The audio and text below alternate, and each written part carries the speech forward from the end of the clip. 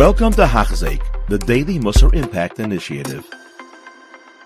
We continue learning Mesilas Yesharim Yomi Baruch Hashem. We finally caught up to date. We're middle of the 19th chapter, discussing Chasidus, delving deeper and deeper how important not just mitzvahs, but the hiddur of the mitzvah, not just kavod, but the things that bring to kavod. We're holding on page 374, and says the Ramchal, what's included in Yirav of Hashem is honoring the Torah and those who learn the Torah. We see a Mishnah Navos called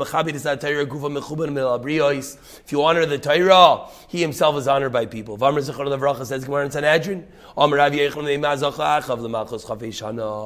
did Achav, who was not a good king, yet he served for 22 years? You know why? Because even though Achav was wicked, he still was mechabi the Torah, which is written with 22 letters. And that's where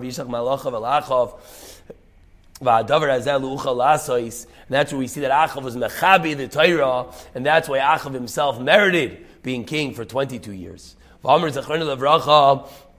continues the Ramchal. If you're traveling from place to place with a Sefer Torah,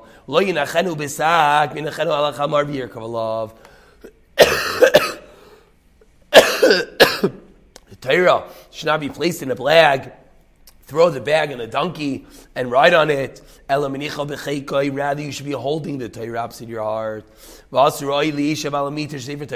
similarly, the covet of the Torah says, if there's a Torah in a bed, you can't sit on that bed either. Says Gemara in Eruvin, you're not allowed to throw kisvei kodesh, even of Allah and Agada. Similarly, a chumash, Sefer Torah, is the highest level. You can't put a v'yim and ksuvim on top of it. Hey, in elu dvarim she'asu chachamim zechron levracha l'chol adas Yisrael. These are the things that chachamim made usher for all of Klal Yisrael, and that's nothing to do with chasidus. V'chasid, what we're talking about, yesh lo lilmoid meila. Learn from this. And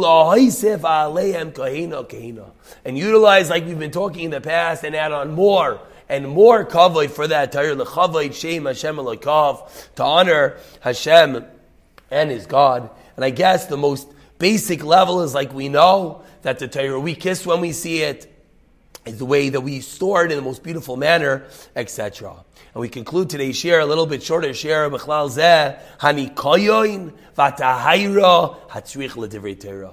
So Ramchal himself gives us some examples that included in this. What's included in kavod HaTorah? Says Ramchal, nikoyon, cleanliness, tahayra, purity. When you're learning Torah, shola asik ba'afilu b'hira b'mekamis hatunafais.